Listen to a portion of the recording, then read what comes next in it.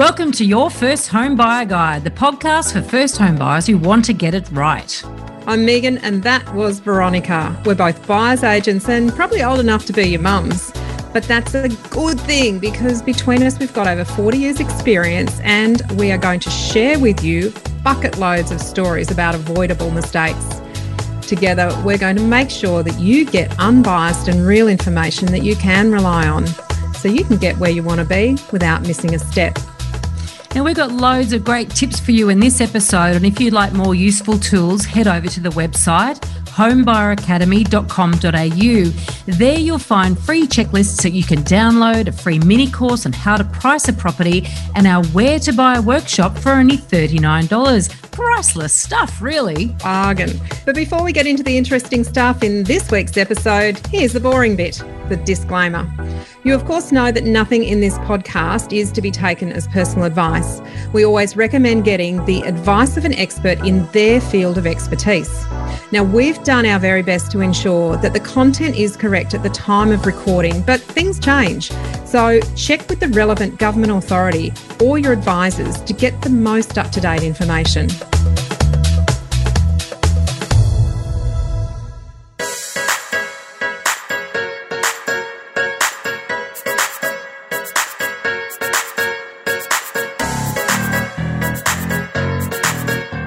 Today we're talking about where you should buy your first home. Every property professional says that this is the number one question that they get asked.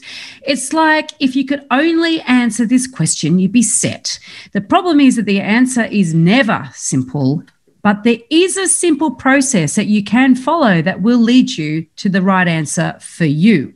Yeah, and that's it, isn't it, Veronica? It's the question that we get asked most commonly at barbecues, at dinner parties, people who catch us in the street, people who come to us as buyers agency clients. It is, where should I buy? And you and I are pretty strong on this, and that is, no one should answer that question for you.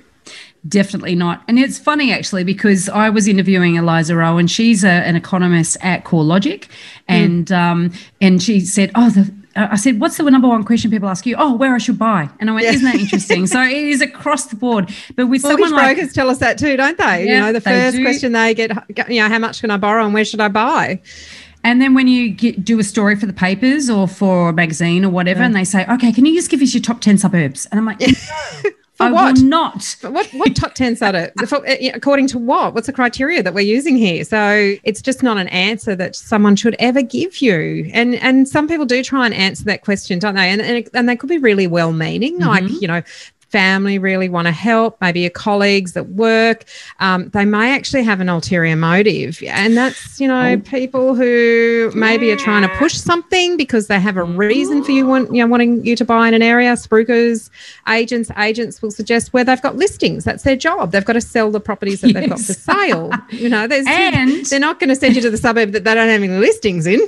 No, but they'll also trot out data that makes their suburb look really favourable. And they'll talk about lots of new developments, and they'll talk about, new airports and infrastructure and a growth hub. There's a good one. What the hell is a growth hub? What is that?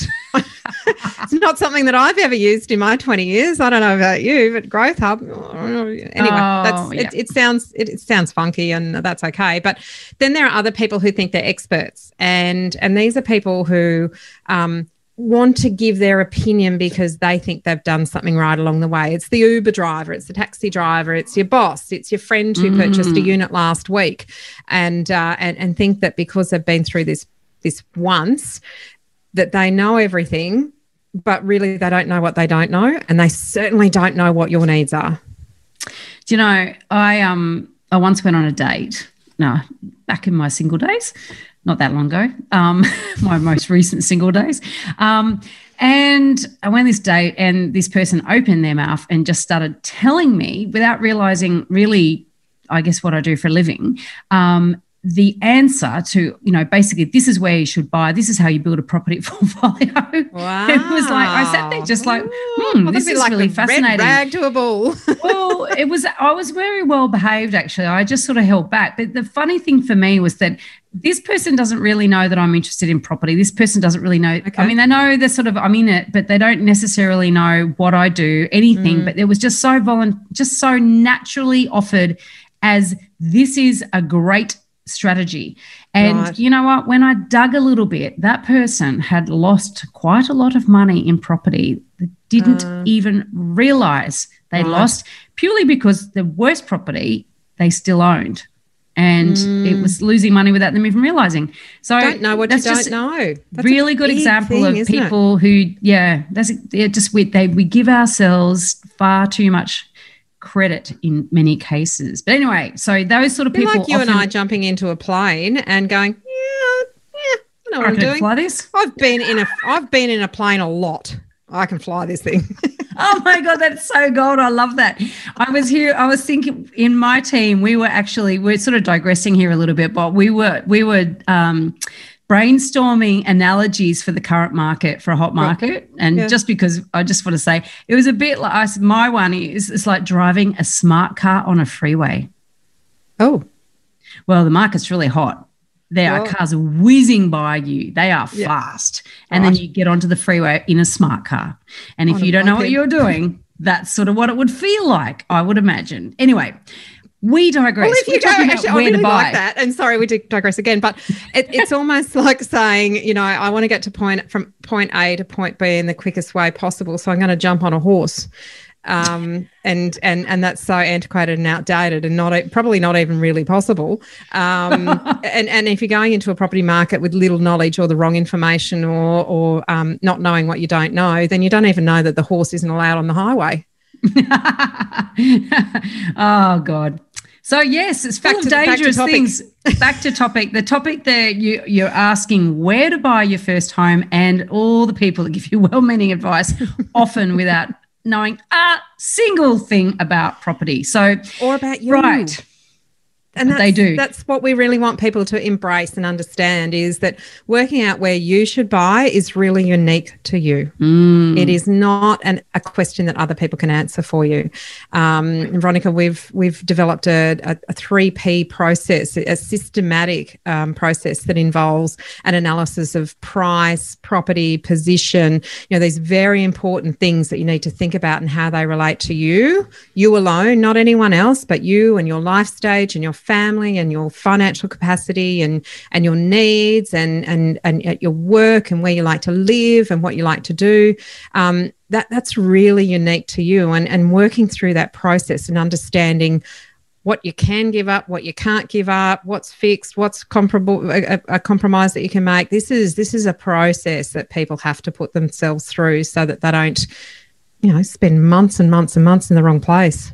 Oh, they just go around in circles and in limbo. A horrible way to live. It's someone once said to me, a salesperson said, you can get something that's cheap, fast, or good. Is it those three things? You can't get all three in one package. You can't get it good and cheap. You can't get it. Anyway, so the basic principle is with a property search is that you've got 3 P's, right? You got price, you got property, you got position. Budget, what you can pay. Yeah. Yep.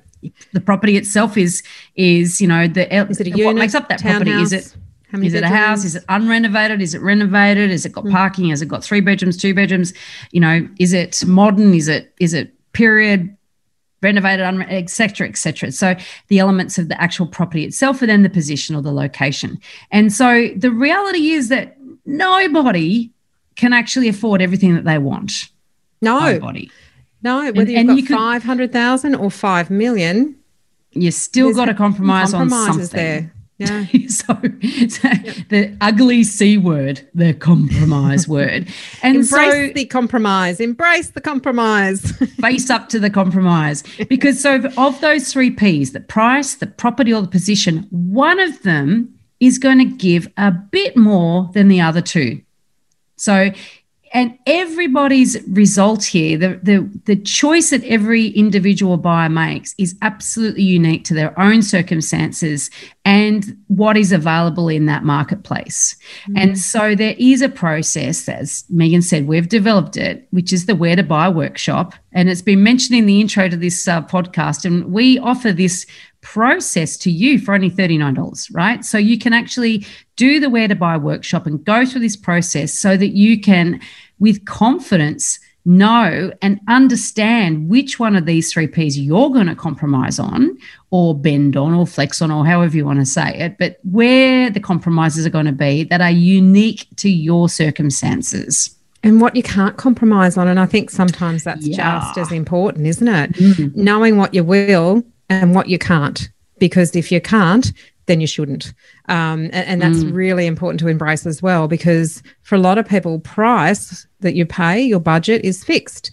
And the bank will sometimes determine that for you, and that's your borrowing capacity. So if your maximum is your borrowing capacity, then you can't flex on price. You've got to work out what am I going to flex on in terms of the property or the position, the location that I purchase in? And by putting in the research, you can start to make really well-informed decisions about what you can and should compromise on and what you absolutely can't. No matter what, you'll end up in a pickle and really struggling in the wrong ways if you don't follow the process properly and you don't understand where you can't flex or you can't compromise. And as you said, it's putting in research. And this is the thing. There is no shortcut to this. It isn't a quick process. It does take a lot of time and effort and a lot of self-reflection, but absolutely it's worth the effort, because I've got all these weird analogies. You should know that about me by now if you've been listening to this podcast long enough, or anything that I put out there. So I've got this is the analogy I've got for buying a property, right? It's like going through a turnstile. You know how like you go through a turnstile, maybe into a football arena or something, and you've put your coin in or your token and you go through the turnstile, and then you can stand on the other side of the turnstile. You can look back. You can see where you came from. But that turnstile's locked. It only goes one direction. You can't go back. Once you buy a property, that's where you are. You're on the other side of the turnstile. If you regret that purchase, you can't go back. Not without losing money or not without some severe inconvenience. You know, if you make a mistake and you need to get out of that quickly, you've just, at least, even if you can sell it for the same price you paid for it, you just lost your stamp duty. Lost your cost.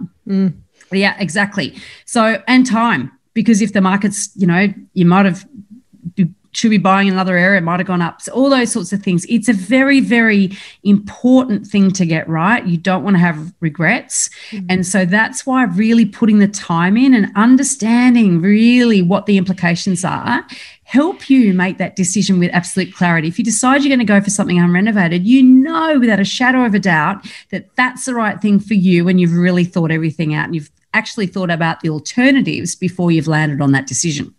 Yeah. And the process actually forces you to explore whether really you want to renovate or if you pushed a little bit more on price or change your position, what could a renovated one look like? How much would it be, or where could you buy it within your budget that's a bit different? So what we want people to do is open their minds to things before they shut down to the factual on the ground feet going, it cuts out such a waste of time and energy searching in the wrong places or for something that doesn't exist. It's making sure that, that you could be looking in an area for 2 years and get really cranky at the market because the market's not delivering what you want, but you're not going to change that. You've got to change it's what so your true, and are. it's like you're fighting against reality, and it's like you fighting the property market. You're going to lose. It's just like waging a one-man war on the property market. Yes, which we know people that have. We've had a student that did that, but he's a reformed we do man. talk about that in the tutorial actually, Yes. which is a really good one, because those people were stuck in this paralyzed state of inaction because they just simply couldn't get their head around what they needed to accept, and that was, it is what it is. You can't change it. The only thing you can change are your expectations and your 3P mix, and that helps you move forward as not just being a searcher for property, but an owner of a property.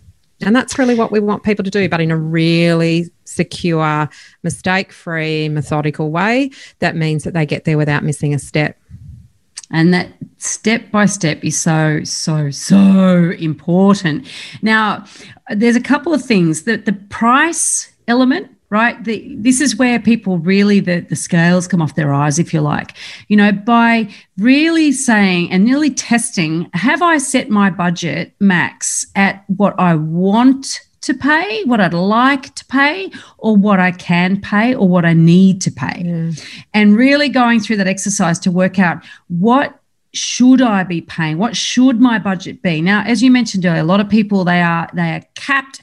They've done everything they can do to save their deposit. They are capped. There's no flex with their budget at all. But other buyers, other first-time buyers, they actually do have flex with their budget. They've limited their budget because they want to stay under a cap, or they want to avoid paying LMI, or there's a number of reasons why you might qualify for a grant.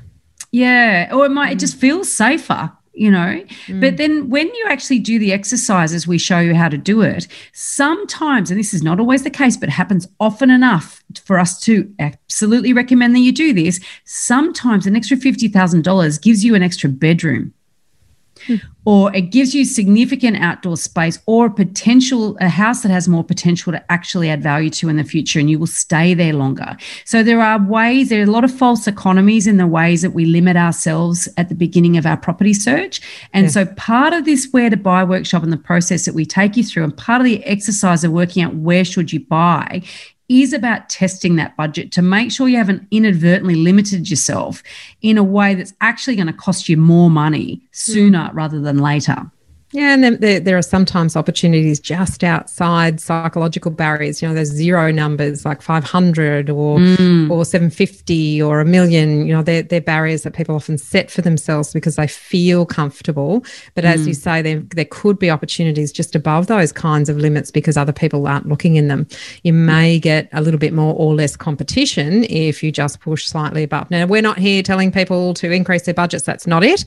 What this process is about is testing your assumptions, opening your mind, checking things out, being methodical about it, and then making really well-informed decisions about what the right things are for you. And through that process, actually arriving at the where to buy, the answer to that question that's unique to you. Where can I buy the property that is going to suit me within the budget that I've set for myself, having been through this process? So nice and structured, methodical, a lot of navel gazing, a lot of self-reflection, a lot of conversations if you're buying with a partner. These are all really, really good things to do rather than just rushing out and regretting making a bad decision because of haste. And on the other side, the other sort of exciting discovery side of this is very much around the other locations that might be fantastic. So areas that you hadn't actually included on your sort of first or second priority suburb list, looking outside those areas just to test, just to see what's the commute like, what are the people like in that area, what's the lifestyle like, Imagine yourself in 5 years' time, particularly if you're thinking of having kids, is that the sort of person that I think I'm going to be? Is that the area where I will fit in the community really well, where I want to bring up my kids? And so it's about kids enjoy hanging out with these kids. Can we go to the park? And there are other people like us who, and it's not all about really important thing. Well, totally. It's not just about kids, though, is it? I mean, the fact is that not everyone wants them and not everyone's going to have them. Or some first-time buyers are actually buying at a later stage in life when the kids are moving out of home. So, but it's just as important to just project yourself into where am I going to be in 5-10 years?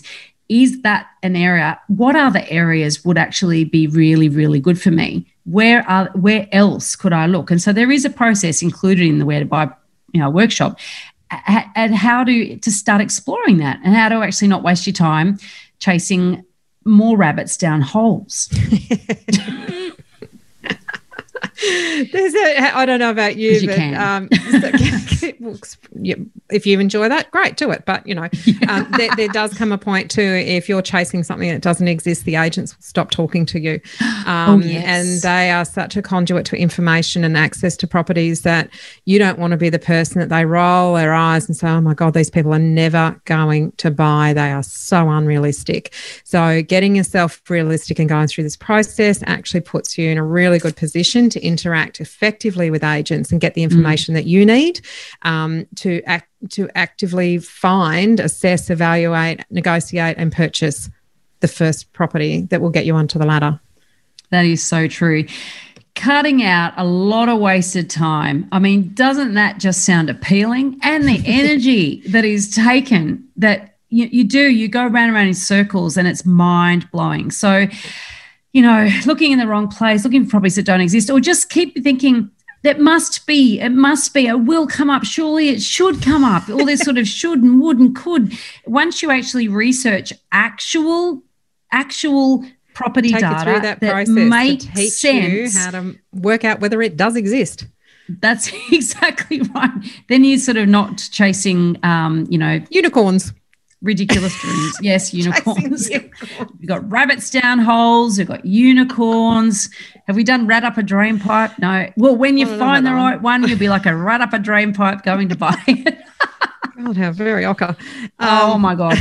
Right. Well, we actually teach this process in the Where to Buy workshop, as I mentioned earlier, and you can access the tutorial for only $39. And if you value your own time, this really is priceless, because it will literally save you months and months and sometimes years of trying to work this out all by yourself. And you may never actually get there.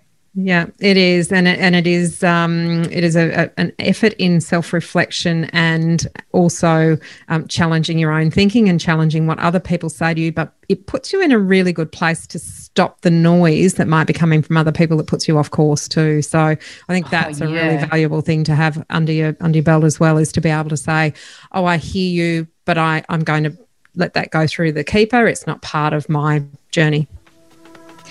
Hear, hear. Hear, hear. Veronica, I'm glad we got to talk about this, because it is something that we really enjoy doing. The workshop is something we love running with students, but now having the tutorial available, people can do that at their own leisure in their own time frame, and they can come out with some really, really practical tools to move forward in their search. So get into there, enjoy it.